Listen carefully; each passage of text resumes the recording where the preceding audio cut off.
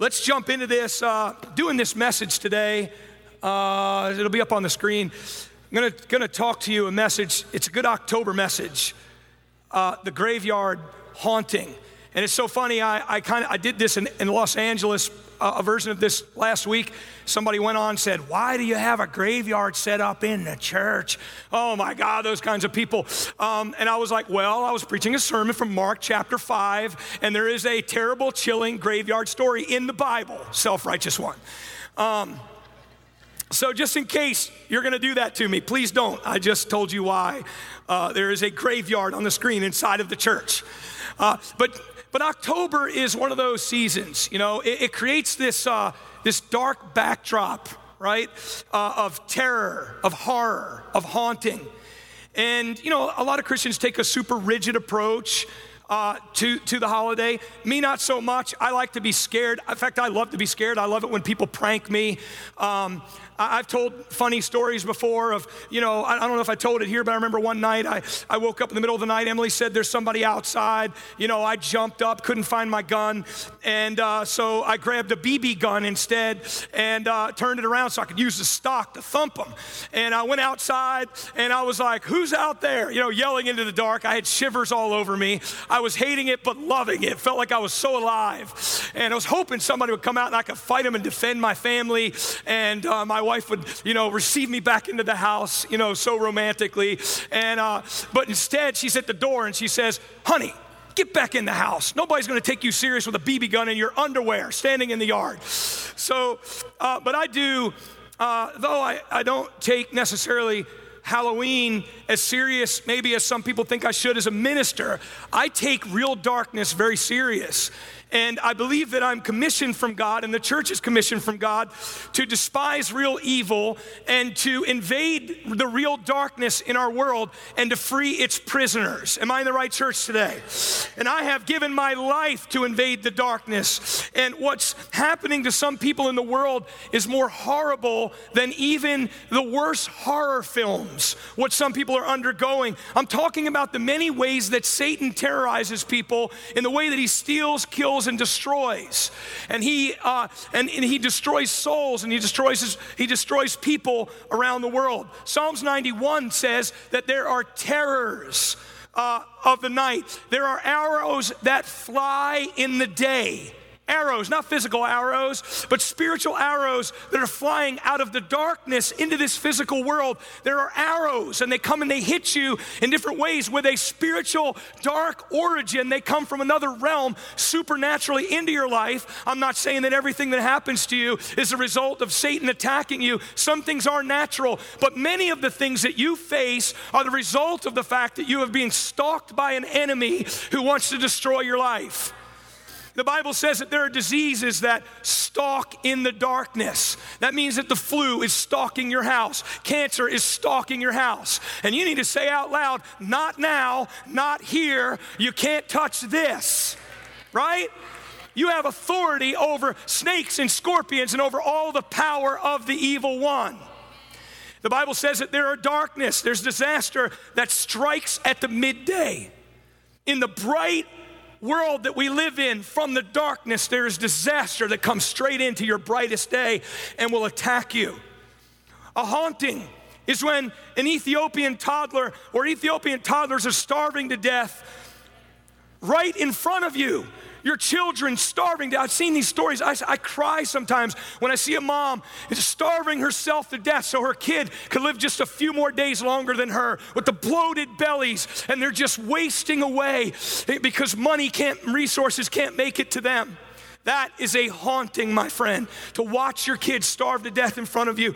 A haunting is when an entire village is wiped out from natural disaster. We just served with the LA Dream Center down in Houston, and we saw people who in a day lost everything. They had worked for years, and they had no insurance. And so they're rebuilding from nothing. But even worse than that is when sometimes when natural disaster hits and 20 of your closest family and friends are wiped out in a day, and you're the person wandering through the streets with trying to find the will to even want to go on and live in that kind of tragedy. These are the things that Satan does in the earth. And the church was born to combat the works of Satan and to bring light into the darkest places. Can you say yes? And so I think a haunting is when a man has diarrhea in Mexico because of the low quality of water. Come on, guys, right? Everybody said diarrhea. It's so funny. It's so funny when you say diarrhea in church, how we realize how immature we still all are. Come on, guys. How much of a kid we all still are, right? I'll tell you, whenever I have diarrhea, I yell for my wife to come and save me. Come on, guys. Emily, help me, help. Come on, guys. I'm trying to get you to laugh because this is a very serious sermon. I'm like, where am I going to put the humor in? Diarrhea. That'll do it.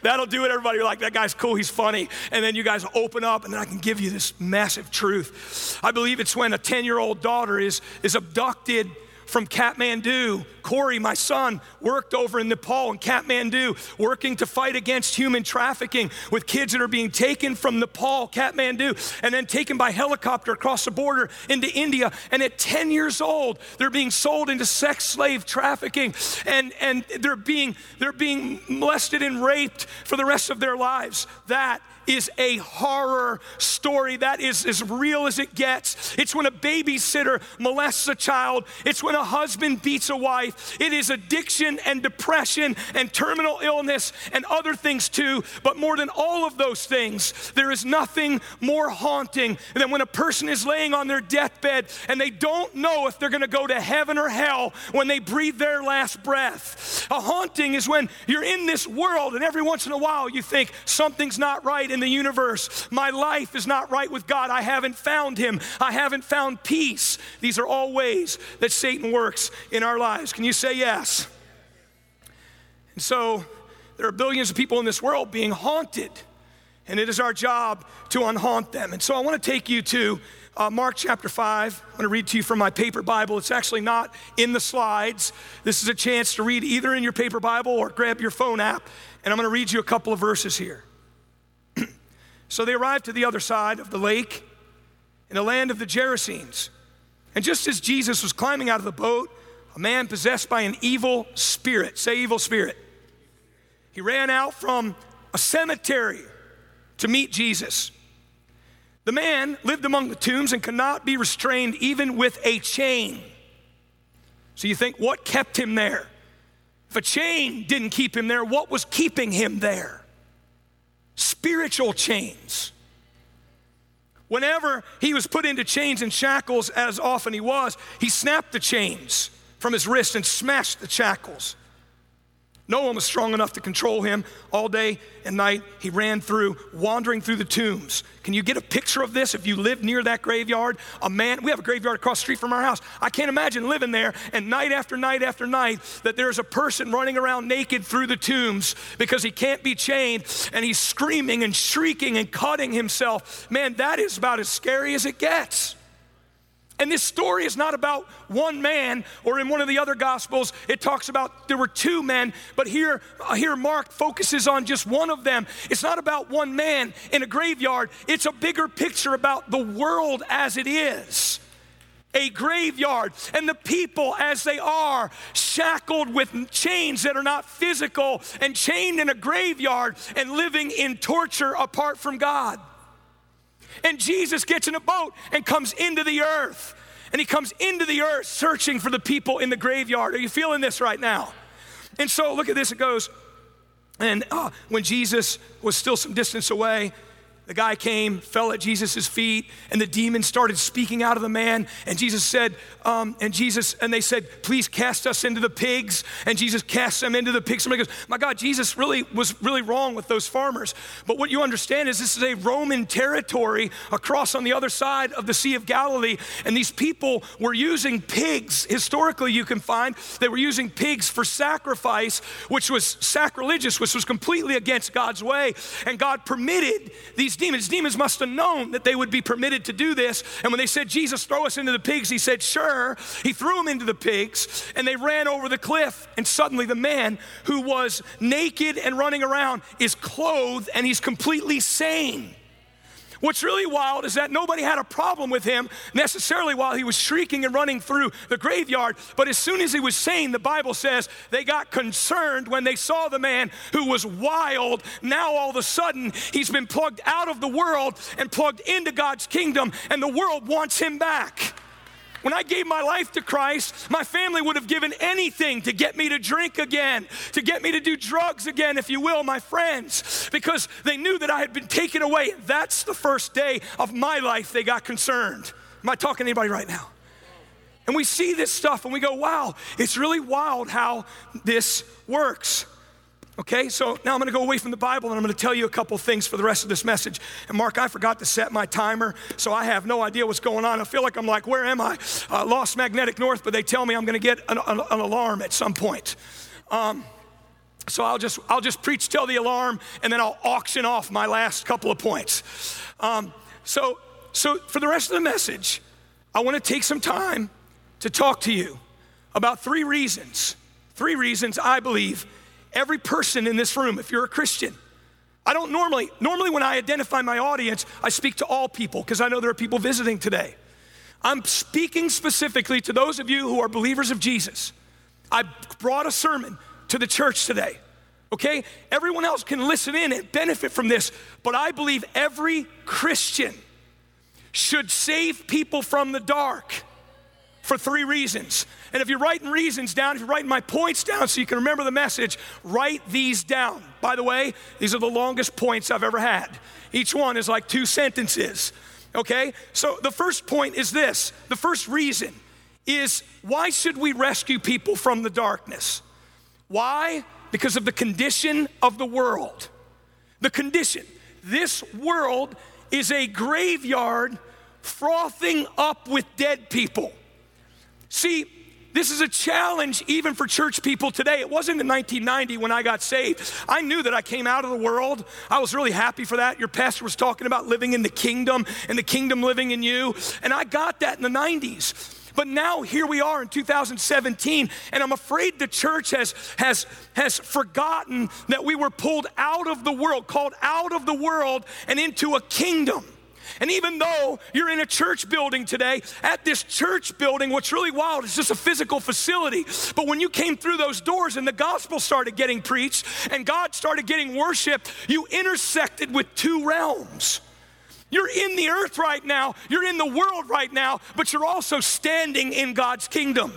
Oh man, that is just amazing when you think about it. And only the church can do that for you. And so the scene of this graveyard is the scene of the world as it really is, and the people who are in it. Some people don't believe the world is fallen. Some people don't believe the world needs help. Some people don't believe in darkness or light or absolute truth. Some people believe in a plurality of gods. There are many ways to heaven, they say. I don't believe that because as with the laws of the universe, you couldn't have multiple laws of gravity. That would be rough. One day you'd be on the ground, next day you'd be 100 feet up in the sky, the next day you'd be dropping to the ground. We have to trust the law of gravity for us to survive. If there were multiple gods with multiple spiritual laws of the universe, that would be chaotic.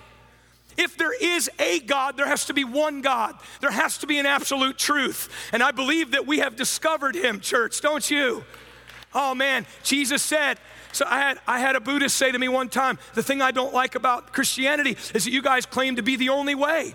And I said, I'm so thankful that Jesus was bold enough to say, I am the way, the truth, and the life, and no man comes to the Father except through me. I am the door. There are many others. I am the gate. But if you come through me, you can go in and find pasture. You can find rest. You can enter into God's kingdom. You can know. Jesus said, in a world of uncertainty, you can know that you know that you know that you know that you know that you have entered the kingdom of heaven.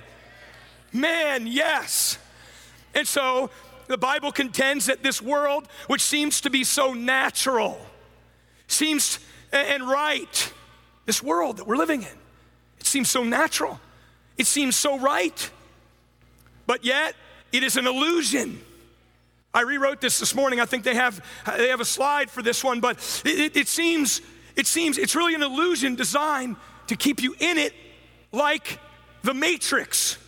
You remember that movie in the 1990s, 1999, The Matrix? The world is an illusion. it's really gonna freak you out. This sermon is gonna really freak you out. You're gonna be driving your car today and go, I don't know if I'm in a car or if I'm in a warehouse plugged into a machine. No, but the idea with that movie messed with me so much when I watched it because there's so much biblical reality in this. The Bible says, watch this, Satan, who is the god of this age, has blinded the minds of those who don't believe. They are unable to see the glorious light that is right in front of them. Come on, guys. Have you ever shared the gospel with somebody and go, I just don't get it, I don't want it? And you go, why? I don't understand. It makes sense. And they go, it doesn't make sense. Why? Because they're in another dimension. You think they're in the same dimension with you, and you're speaking to them, but there's a chasm between you and them, and they're blinded by the god of this age, by this illusion called the world, and they're in it, and there you are in the kingdom, and you're in the world as well, standing there communicating with them, but they can't see it, they can't understand it, they can't choose it, because they're blind. Come on, guys, I want you to watch this video real quick. It's about 60 seconds. Life. That there's something wrong with the world. You don't know what it is, but it's there, like a splinter in your mind, driving you mad. It is this feeling that has brought you to me. Do you know what I'm talking about? The Matrix. The Matrix is everywhere. It is all around us. Even now, in this very room. You can see it when you look out your window or when you turn on your television. You can feel it when you go to work, when you go to church, when you pay your taxes. It is the world that has been pulled over your eyes to blind you from the truth. What truth? That you are a slave, Neo. Like everyone else, you were born into bondage. Born into a prison that you cannot smell or taste or touch. A prison for your mind. When you're inside, no, you can stop around, it. What do you see? You can stop it there. I apologize. And so the idea is that what is really happening, right? What is really happening? On this earth is a world. And in this world are territories and spiritual kingdoms inside of it. And there is a kingdom of darkness and a kingdom of light. There are angels and there are demons operating inside of this world, fighting to keep people in it and to pull them out of it. There are these forces inside this world. The Bible says that Satan is the father of lies. How does he keep people in the world? He lies to them. Oh man, you want to know where the world began? Now, in the beginning, God created the heavens and the earth. And you look at these terminologies. Remember when the Bible says, if God so loved the world? What he's saying is he loved the people in the world. So Jesus came and plugged himself into the world so that he can have an expression in this world and save people out of this world. Come on, guys. And so the idea is this, that Satan, who is the father of lies,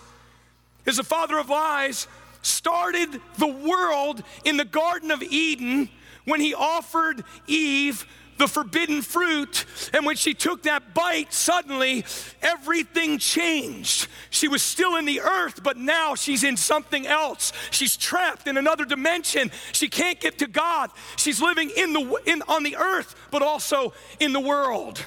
You with me right now? Thomas Cole, one of the greatest artists of all time, in my opinion, has this. Go ahead and show that. He calls this the expulsion.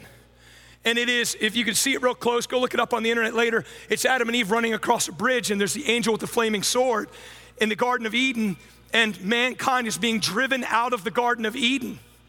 And the Garden of Eden, and so you get this idea that Adam and Eve are now trapped in a thing called the world. They are physically alive with a beating heart, but with a fallen soul.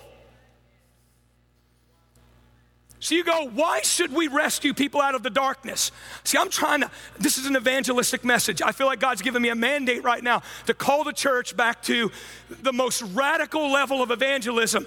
I don't know. People say the end of the world is coming soon. I don't know. I'm not an expert at Bible prophecy, but I can tell you the return of the Lord seems like it's getting near. There's so many signs of the times, and I think God wants to mobilize the church to go into the world and save people, but we're not going to do it unless we understand the way it really is. And people, the lost world is a graveyard, frothing up with dead bodies, frothing up with dead people. The world is cloaked in darkness, and Satan is the angel of light who's created a fake light, a fake morality, a fake love, a fake hope. And everything in this world is a trap designed to keep you away from God. Man, you know what's really wild? The Bible says, do not love the world. Do not love the world. You can love this earth. You can go to the Grand Canyon and go check this out, how beautiful that is. But do not love the world. Do you see the difference? Do not love the world or the things that it offers you. When you love the world, you don't have the love of the Father in you. For the world offers only a craving for physical pleasure, a craving for things we see, and the pride of achievements and possessions. And this world is fading away. This world is fading away along with everything people crave, but whoever does the will of the Father has escaped this world. I added that in there, has escaped this world, right? We can say that in context of Scripture. Whoever has the love of the Father in them has escaped this world. And guess what? You will live forever. You're not temporary like the world that is fading away. Man, you have eternal life, and you will be with Jesus in eternity. Can you say yes? And the Bible says the world would love you as its own if you belong to it. How many of you gave your life to Christ and you were, like I said in the beginning of the sermon, you're like, I don't understand. I thought everybody would support me. Why is everybody so upset? Here's why. The world will love you as its own if you belong to it, Jesus said. But you are no longer part of the world. I chose you to come out of the world, so it hates you. Isn't this true? We've been called out of the world. Measured against eternity, our life in this world is a blink.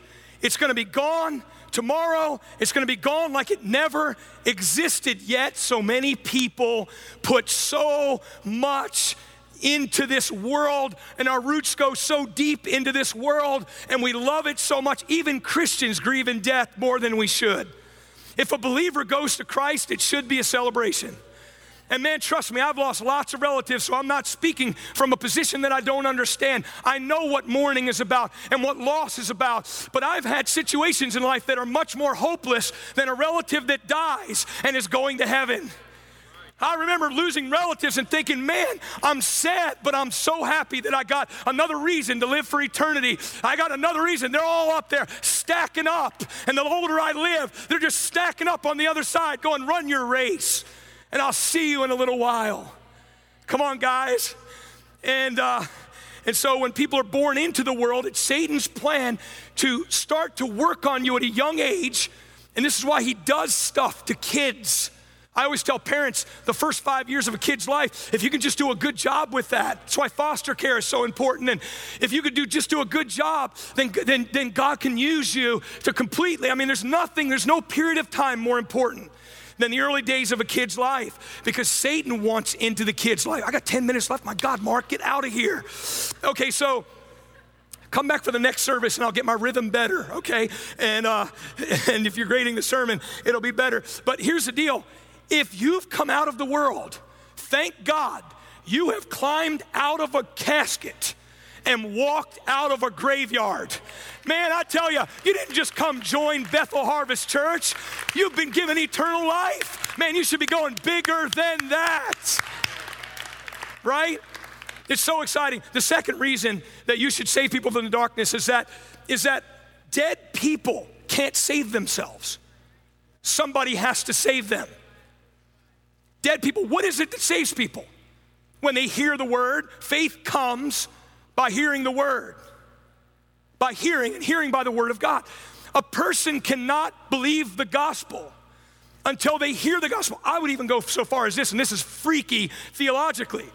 But the faith a person needs to be born again is contained inside of the gospel. And until you release that to them, they cannot even have faith to receive the gospel. The gospel, it's so amazing how God works, is that Jesus did it all. He died for us. And then he says, when you preach the gospel, I'll accompany that preaching with faith and I will change a person's life. So never underestimate who can come to Christ. Because it's God who is saving us out of this world. He only needs us to go to the people who are dead in the graveyard because they can't save themselves. They are kept in the graveyard with spiritual chains, not physical ones.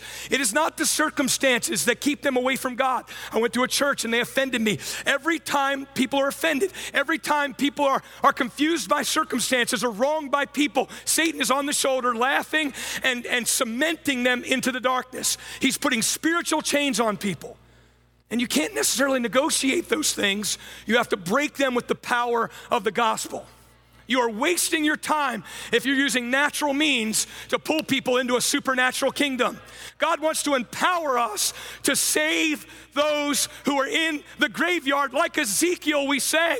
God said, step up to the graveyard, Ezekiel, and start to prophesy with all those dead people laying down like they're in a cemetery. And as I began to prophesy, the bones started to shake and come together. And I prophesied again, and layers of muscle and organs and then skin is coming over them. And they're laying there. And I prophesied again. It was like a wind coming from the four corners of the earth. And the breath of God came into them and they rose up. That's what happens when a person gets born again.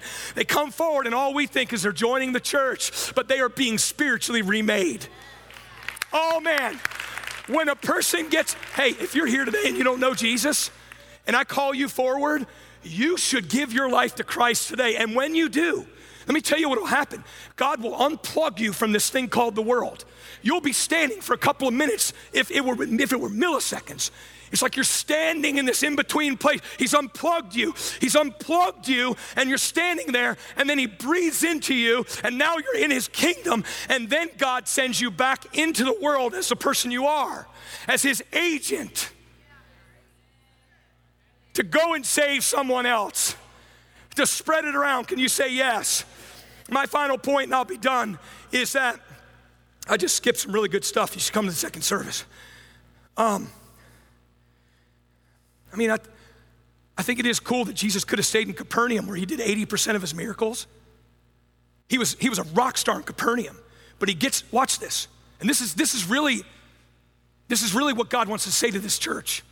This church has always been true to God, to go to the darkest places where there are the most lost people and put yourself in harm's way and to risk and to drive the wheels off of this ministry and your lives for the sake of saving people.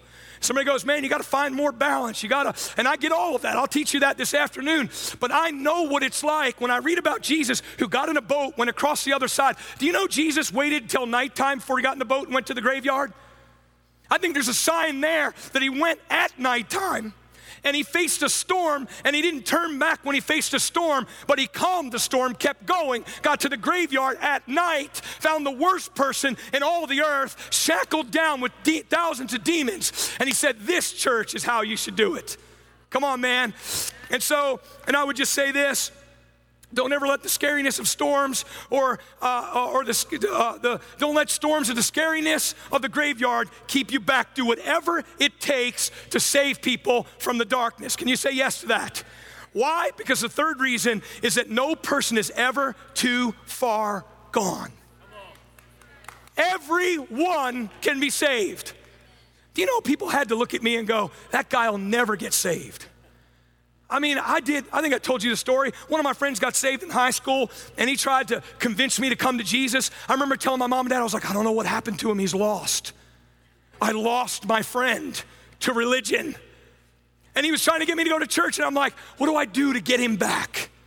You're gonna think I'm a horrible person, but my mom and dad owned an RV park, and so we partied every weekend. I invited my friend over. This is terrible, I can't believe this. Please don't judge me, I'm not like this now, I promise.